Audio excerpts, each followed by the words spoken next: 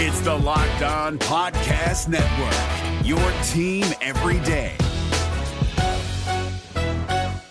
Jackson Gatlin here, host of the Monday edition Locked On NBA podcast. Every Monday, I cover the three biggest stories in the NBA with the local experts from Locked On. It's an awesome recap of the weekend of the NBA and a look at what's ahead. Mark your calendars on Monday to join me for Locked On NBA podcast, available on YouTube and wherever you get your podcasts. The Oklahoma City Thunder fall to the Houston Rockets. What went wrong in this game as Houston presents a problem for Oklahoma City? You are Locked On Thunder, your daily Oklahoma City Thunder podcast. Part of the Locked On Podcast Network, your team every day.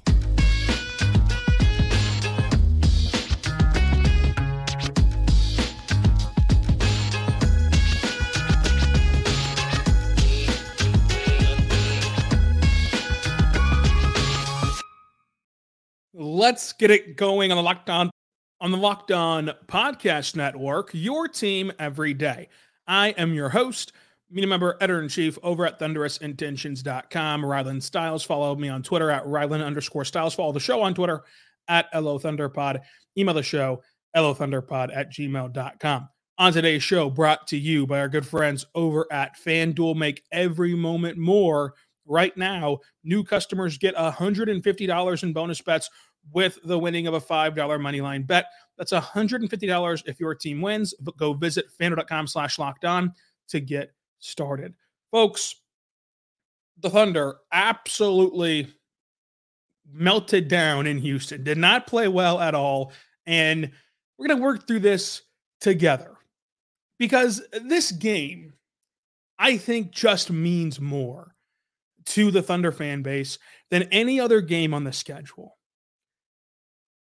I think the truth is oftentimes in the middle, and right now the reaction that you're going to see is majoritively negative, and the sky is falling, and this, and just every negative aspect you can think of this team is what you're going to see portrayed a lot on social media right now, or you're going to see the complete opposite of just everything is sunshine and rainbows. And I think that there is a middle ground, which is where the truth will lie on this team.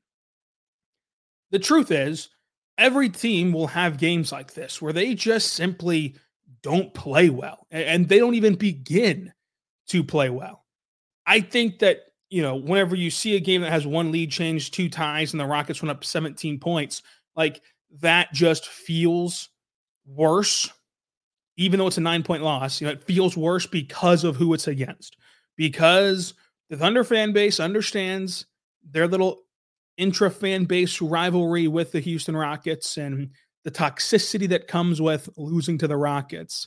And it's more so a reflection of that versus a reflection of how the team played. Because the Thunder were never going to win a game where they shot 42% from the floor, 27% from three, and 79% at the charity stripe. Like they just were not going to win a game that way. They could not hit threes. They could not score, period, in this game for the most part. They were dominated on the glass, 53-30. They forced 19 turnovers and only turned the ball over 8 times themselves, and still the discrepancy was this large. They won points in the paint, 50-46. They lost second chance points, 19-5, and they lost fast break points. And fast break points is a big key. To lose fast break points after forcing 19 turnovers, is egregious. But of course, a lot of that has to do with, the fact that you give up 53 rebounds. So that doesn't help matters at all. And the only player who can really say that they played exceptionally well is SGA. SGA dropped 33 points, 6 assists, 3 rebounds. He had 6 steals, a block. Like, he was on fire, shooting 72% from the floor after a kind of quiet start in the first quarter. Kaysen played well. Trey Mann played really well. Kenrich played really well. But Wiggins was awesome as well. But in the totality of the entire game, none of your main guys besides Shea played well at all. Some played worse than others, but this was just not the effort level that you would expect from the Thunder.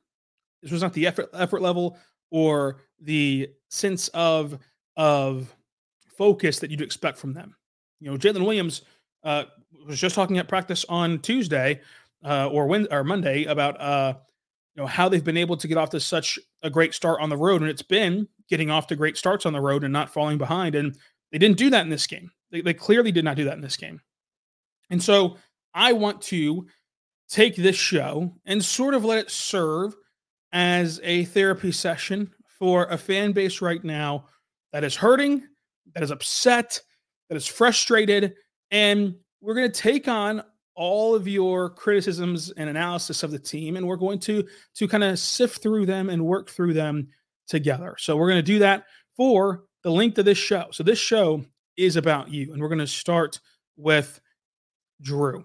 Thunder fans are already impatient, and it's going to drive me crazy by the end of the year. Everyone expects this just instantly be a perfect team and never lose again.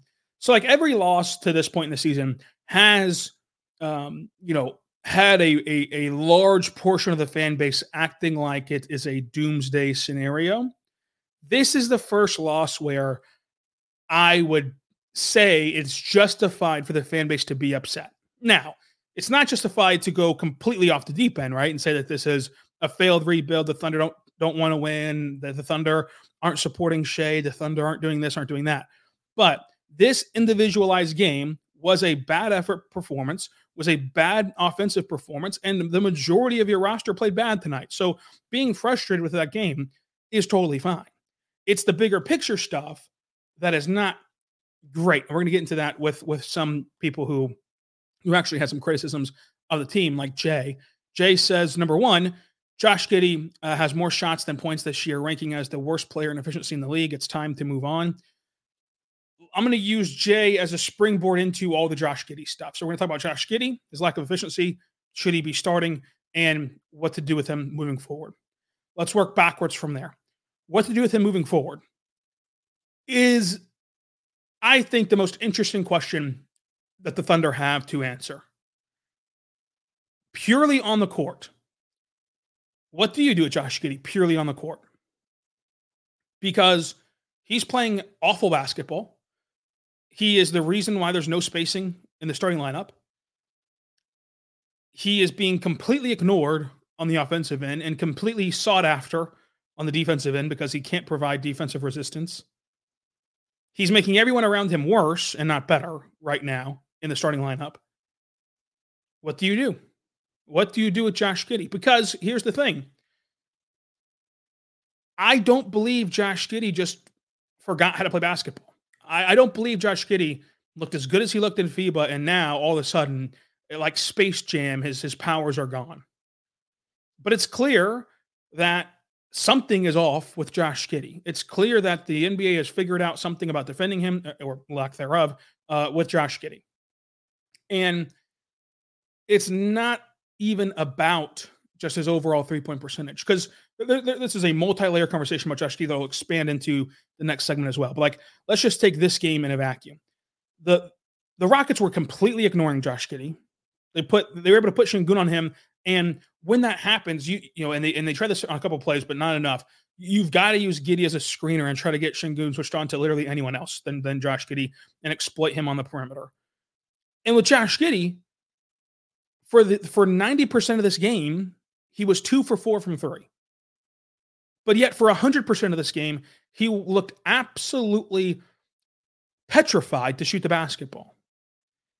If you're not going to have the confidence to pull an open 3-point shot when you're shooting 2 for 4, it's tough to sell anyone on you being willing to shoot at any juncture, in this season.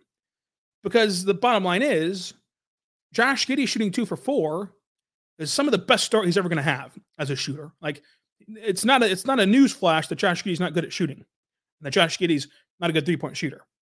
So if when you start a game 2 for 4 and you're still just too whatever to shoot the ball, in your head or whatever you want to say it is, or too passive to shoot the ball whenever you're wide open at the 3-point line after going 2 for 4 to start, it's not a great look. And then on top of the fact that, he's a 6'8", 6'9" guard that isn't scoring at the rim. And so I think that this game kind of exemplified what we've been talking about in the show since this summer. The swing skill for Josh Giddey is going to be figuring out how he can score, not shoot. Because even when he's shooting 2 for 4, nobody cares. When the ball swings to him and he's 2 for 4, nobody's racing to go out contest. They're not even faking it like they're going to go contest. And the bottom line is for Josh Giddey, even if at season's end, you look at his basketball reference page and he's shooting 35% or more from beyond the arc, which would be a good percentage, a really good percentage, it will not impact the way defenses are playing the Thunder because they'll give you that 4 times a night. They'll give you that 5 times a night. He's never going to shoot the 3 ball enough quantity-wise that even if he did raise his percentages, he's never going to shoot the ball enough to make defenses change how they're defending him. And how they're defending him is brutal for the rest of the team. How they're defending him negates everything else that everyone does. So the swing skill is going to be go force your way inside and score at the rim. And he has the frame to do it. He's just not doing it. And I don't really know what the answer is there or why he's missing at the rim or whatever. But the swing skill is not his 3-point shot. Although it looks egregious, look at J. Will last year. I mean, J. Will spent the entire year last year shooting 40% from 3. And he had multiple games where he just caught fire from beyond the arc. Defenses still weren't guarding him. Like, this is not a Josh Giddey exclusive problem, right? Like, yeah, J. Will was shooting 40% from 3 last year, but that is a classic example of he wasn't shooting enough threes to warrant guarding him at a 40% clip. His 40% clip and Isaiah Joe's 40% clip were not created equally because J. Will shoots 40% on 2 to 4 threes a night. Isaiah Joe shoots 40%, jacking up 7 to 10, and he can really just throw your game out of whack and blow a game out in a hurry because that's how good Isaiah Joe is. So that's where that's like a classic example tonight of why I say that, like, even if Josh is hitting threes, it's not changing the way the spacing looks. It's not changing the way the defenses play him because they're going to let you shoot 4 times. And if you're only making 35% of those, like it doesn't really matter at the end of the day. You can recover from that at the end of the day if you're a defense for the benefit of how you're seeing the Mavericks and Rockets play him, of putting a 5 on him and letting that 5 just kind of roam around and take away other things. Or in Şengün's case, getting to kind of protect one of your worst defenders on Josh Giddey. And then on the flip side, he's being hunted on and picked on defensively. So what do you do with Josh Giddey? Because he's the 6th overall pick. The dramatized version of what the Thunder should do with Josh Giddey isn't true. The other version, the other dramatized version of like Josh Giddey's perfectly fine and he's going to figure it out, isn't guaranteed. But that leads us back to what do you do? Because you could say go down to the blue, and maybe that would help his confidence just to see the ball go in, just to see that he can score at the rim. But I fully believe, having watched a ton of G League games, I watched every single blue game, which is more than like 99% of people. I firmly believe that if he goes down to the G League, he's going to be able to score at the rim. Just seeing the rim protection at the G League and the way that the game is played, Josh Giddey will look really good in the G League. And the benefit of that is maybe if it is a confidence issue, which I don't know if it is or not, I don't want to put that on him if it's not the issue. But if it is a confidence issue, that can really help things out for Josh Giddey. But it's not translatable, right, to the NBA. Like there are 2 totally different leagues where it's hard to get that to translate to what you do in the NBA. And then you mentioned the starting lineup and the bench and everything else. I don't believe that starting lineups really matter to the extent that a lot of people do. I believe that the closing laps are way more important. However, the more that you watch Josh Giddey and the more that you watch these teams adjust to defend the Thunder, we talked all summer long on this show about how are you going to defend the Thunder because they have so many great options and it's kind of pick your poison and this, that, and the third. You are taking away that advantage. You're taking away the ability to create that pick your poison advantage whenever you're playing 4-on-5 offensively as a starting lineup. So for everyone's sake, for the starting lineup's sake, and getting off to fast starts in these games, and even for Josh Giddey's sake, it might be beneficial to move him to the bench unit. This has been a coach who, for the first 3 years of his career has been willing and able and quick to change starting lineups. In 320 games, the lineup when healthy has not changed, which we expected it not to. This whole season, we expected this season to be a season where you play the same 5 guys from start to finish. Could not have predicted this rough of a start for Josh Giddey, which is why moving him to the bench might, of course, it will for sure help the starters. And then I think with Josh Giddey, it'll help him too, just playing with different players and against different players and being able to feel more comfortable. I would imagine it would feel more comfortable. This is of course projecting that if he's playing with the bench, you're not having to balance as much of who to get the ball to, who to get touches with. You can play him with lineups if he's coming off the bench. You can play him with lineups where he has a clear-cut role and a clear-cut identity of what his job is. And I think that might be a little discounted, kind of storyline here is like he had to change his role again for the 3rd straight season. Josh Giddey did, where, you're adding new players, you're adding guys who need different touches and need touches in different spots to where it makes his job a little bit harder. If you move him to the bench, you can give him that true identity. The same identity he was able to play with all summer long at FIBA, where he played really well, right? Maybe Josh is just an identity-based player, and he has to know his role. And if that's the case, moving him to the bench, while it would appear like a demotion or whatever, would actually help him and help the team at the same time. So what to do with Josh Giddey is going to be a burning question for the rest of this season. But after 20 games, I'm no longer personally in the camp of hands off, just kind of let it go, let it play out. I'm also not in the camp of like, he can never be good. He's only 20 years old. He's a 6th overall pick, and he played good basketball, 4 months ago. But I'm also not in the camp of like, just don't do anything and roll the ball out there continuously. And there's going to be some sort of middle ground there. There's going to be some sort of assignment for the Thunder to figure out what that middle ground is. But not a great game, not a great start to the season for Josh Giddey. And that's really, on paper, been what is the biggest flaw for this Thunder team.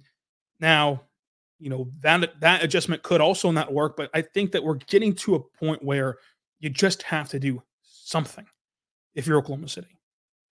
And we'll see if they agree with that assessment or not.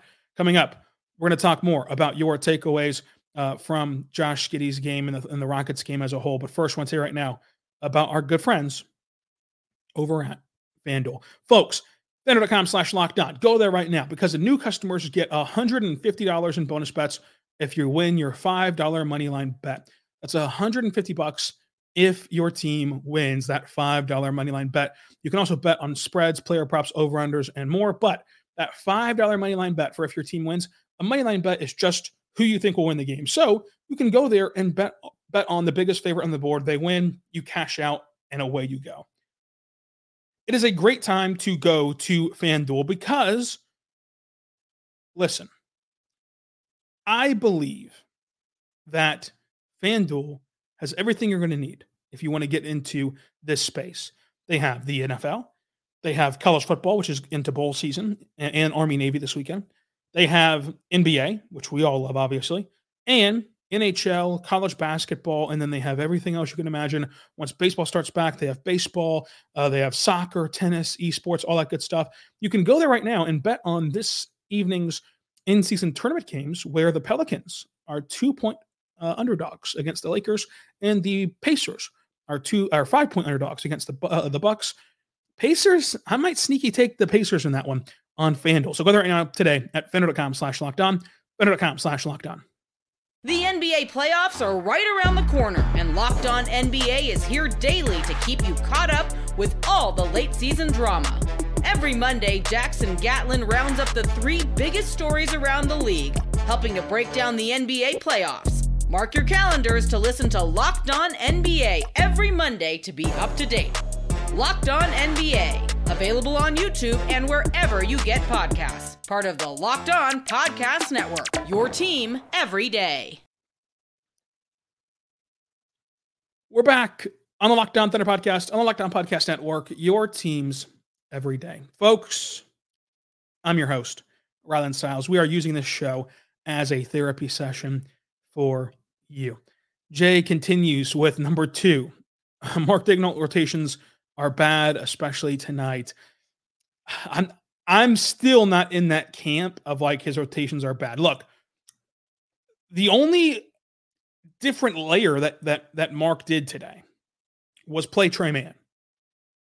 And he played Tre Mann over Davis Bertans, Vasily Micic, Pokusevski, and Sarr. Pokusevski and Sarr are non-factors. Like, don't even factor them in this discussion. Then that leaves you with playing Tre Mann over Bertans and Micic, 2 guys who've like actually gotten some run this year. Sarr got run whenever the team was hurt, but he's not gotten run since the team has been healthy, and he stylistically would not have fit in this matchup anyway. So you go to Bertans and Micic. Bertans would have kind of offered you some of that spacing that you tried to get from Tre Mann, only at a different position, number one, than who you were trying to replace. And number 2, for a team that was getting, kind of destroyed inside, Bertans does not provide you much of anything on the defensive end. He provides you a ton of effort. He provides you a ton of engagement, and he tries his butt off defensively. He's just not very good defensively. And so the Rockets were obviously willing to go hunt matchups. Like that tone was set at the beginning of the game. And what have I said about Davis Bertans? You can only play him in matchups where the other team is comfortable having a stationary shooter offensively, where you can just go plant him in the corner. That's all he's worried about, is sticking with the stationary shooter and contesting and closing out. Whenever that's his role, he can succeed on the other end offensively. The Rockets were not playing basketball that way. The Rockets were clearly looking and seeking out any opportunity to get switches onto advantageous matchups, and there's no better matchup for the Rockets to switch onto than Davis Bertans and Josh Giddey, and they were taking advantage of Josh Giddey defensively, and they would have done the same thing that Davis Bertans, so that makes Davis Bertans a non-factor. And then Vasily Micic would be the other one that you might have wanted to see over Tre Mann. Tre Mann, in 24 minutes, played better basketball than Micic has all season long.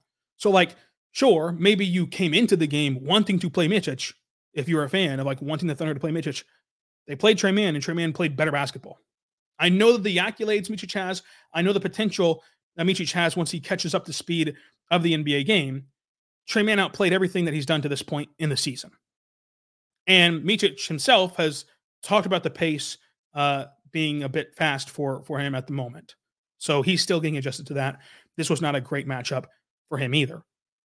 And Tre Mann played great tonight. I mean, he was defending really well. He was fighting over screens, staying engaged, being on this man's hip. He was peeling off properly and switching properly, which is an area where he got lost a lot last year and like in years previous, of course, whenever he was playing. So that improvement was dramatic for Tre Mann. He went 2 for 4 from 3, and just the sheer kind of gravity he has of like you can't ignore Tre Mann as a shooter, and that's why early on in his career, whenever you saw him play with Shea, and the Thunder had him lined up with the coach's stripe over there, and it created so much space for Shea to operate. That was the tantalizing part of Tre Mann. So you've got to think about this through the lens of, you just watched 5, 6, 7 minutes of the Thunder having absolutely zero spacing. You look up and down your bench and go, oh, yeah, Tre Mann, he can provide space. He can provide space. Now, you can argue that Isaiah Joe, should have gotten more minutes than 13 minutes. I would agree that he should have played more than 13 minutes in the grand scheme of things. But it's not as though Isaiah Joe has been blitzing the Nets in recent games. And he went 1 for 5 today, 1 for 4 from 3 in this game, and he was smothered for a lot of those. So like the shooting percentages can at times be a little bit flawed, but still, sure, whatever. Isaiah Joe, play him more minutes if you want to, but Tre Mann earned the right to those minutes. He played the same amount of minutes as Cason Wallace. Jay Will played 11 minutes as the backup big. And then Wiggins and Garrett Williams played 15 minutes and 14 minutes. They played Wiggins more, which is what we've all wanted. He usually has been playing around like 11 to 12. He played 15. And then Kendricks was really good in his minutes as well. And then the other complaint was, Chet not playing at the end of the game and taking SGA out. The odds of, let's talk about SGA first real quick. The odds of SGA and the Thunder coming back from down 10 whenever they removed him from the game were very slim. And we don't know what all goes into that of like, did SGA want out? I would doubt it. Did SGA maybe just have a minor little tweak of something and it wasn't worth putting him onto the game in a way where the Thunder don't really have a chance to come back? Possibly, but we haven't heard that, so I don't know. But the one thing that I think it wasn't, which is the one thing that Chris Fisher said, was that he had 4 fouls. If the 4 fouls played a part at all in pulling SGA, which I am like 99% sure it didn't, because it was just the way that Marks talked about his philosophy with fouls, that part would have been crazy, because like it was 2 minutes left, and if he fouls out in 2 minutes, oh well.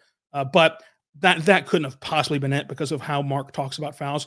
I think there's, a minute and 50 seconds left, and the Thunder were down 10, and it was just like, well, he's played 36 minutes. It's over on that last timeout. But as for not playing Chet, in the fourth quarter, hardly at all,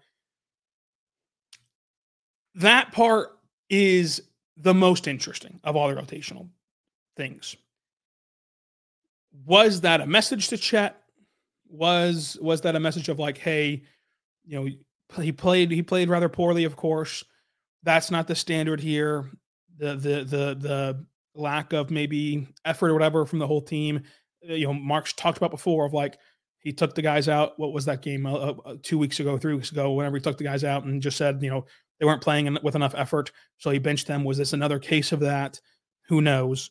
Like Chet not playing in the fourth quarter, of course, I would have played him in the fourth quarter. So I would agree there. But like in general, I think that Mark's rotations get vastly overblown, and people just rely almost exclusively on buzzwords. They're talking about coaches and like talking about the Thunder, of like, the Thunder are experimenting. It's like, well, not really. Like, they're not really experimenting. The Thunder lack spacing. They tried Trey Mann. Like that's not necessarily an experiment of like, oh, the Thunder are prioritizing development over winning. It's like, they weren't trying to develop Trey Mann tonight.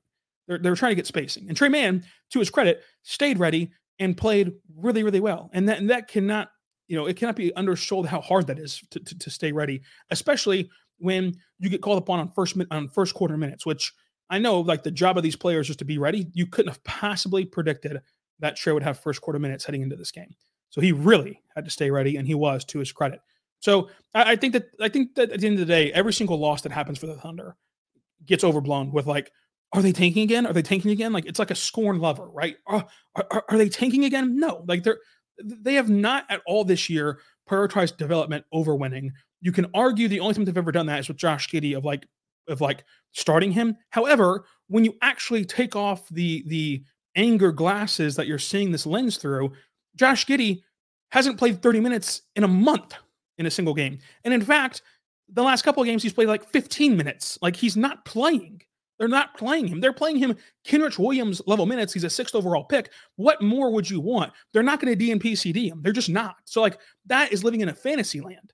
So I don't understand the whole gripes with like Mark's rotation and like Mark's not a serious coach. Mark's trying to. I don't understand that part of things from the fan base. And every time I ask a fan, and so I'll ask you to leave it in the YouTube comment section, or if you're listening and I haven't personally asked you, you can feel free to at me on Twitter at Riley_Styles. I would love to ask a fan, give me the example of like the Thunder prioritizing tanking, developmental minutes, and experiments over trying to win.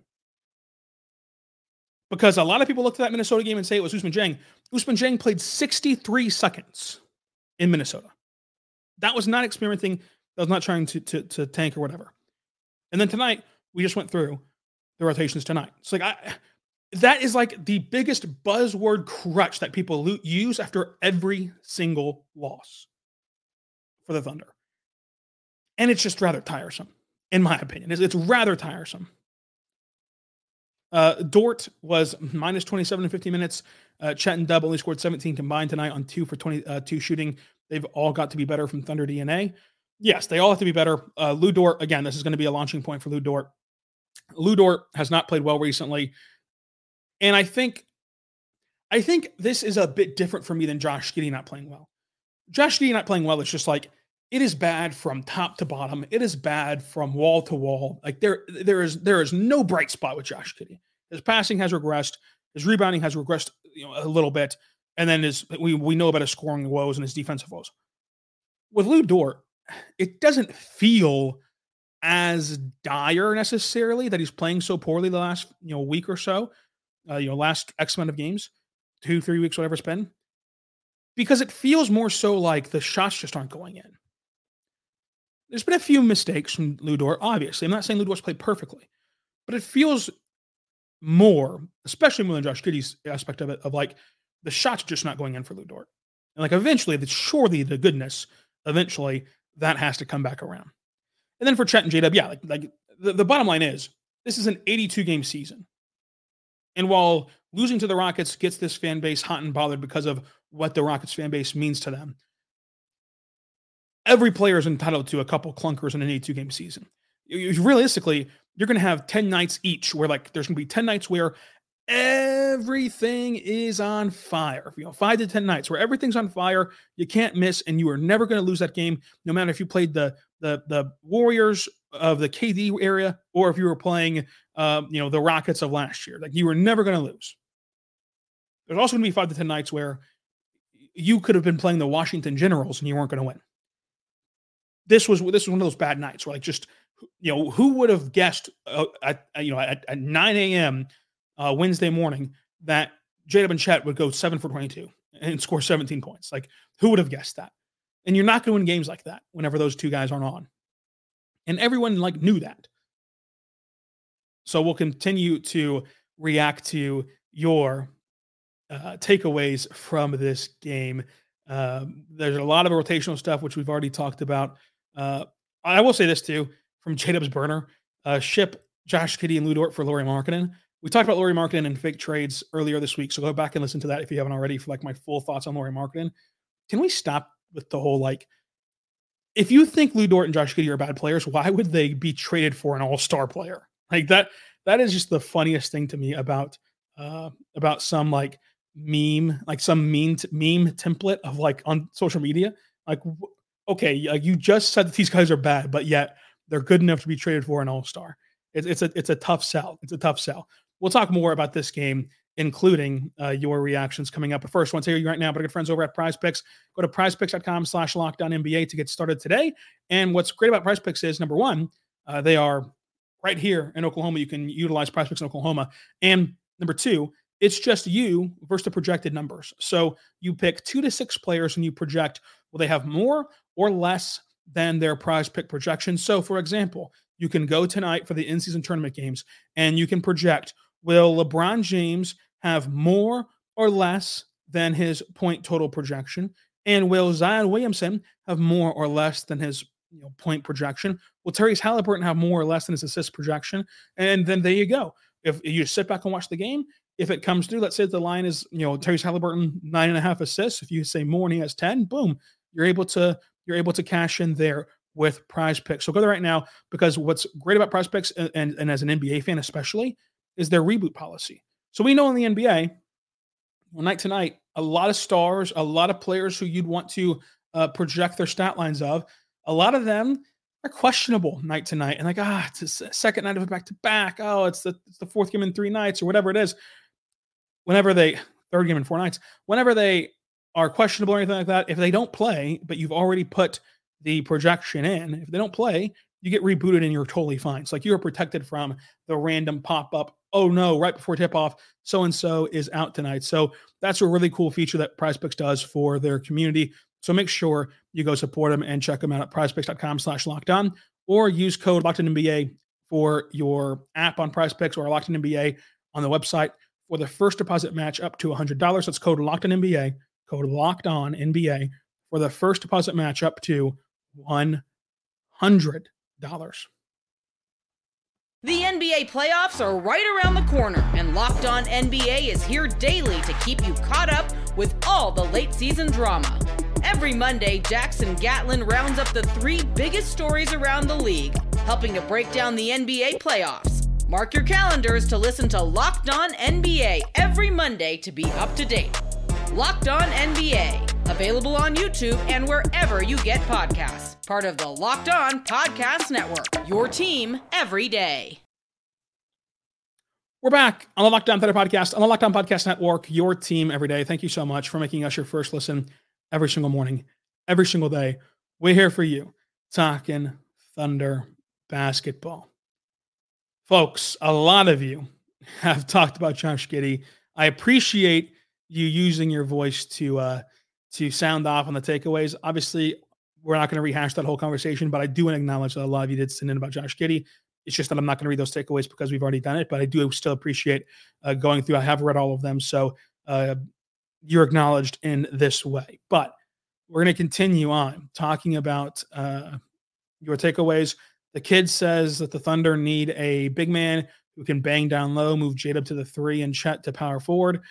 They're just not going to do that. I mean, Vucevic is terrible. It's like, let's not include him in this, which is who he added. He had Vucevic first, Mitchell Robinson, and Siakam. Vucevic is terrible. Robinson would be a nice pickup. Siakam, I don't think that him and Chet would necessarily pair great together. And Chet's just not going to play power forward. Chet is viewed as a center, and I think that doesn't change based on this game where he played fine overall defensively, and the Thunder have seen their vision work. Now, that's not to say that they can't add one of those type of guys, in terms of a bigger body.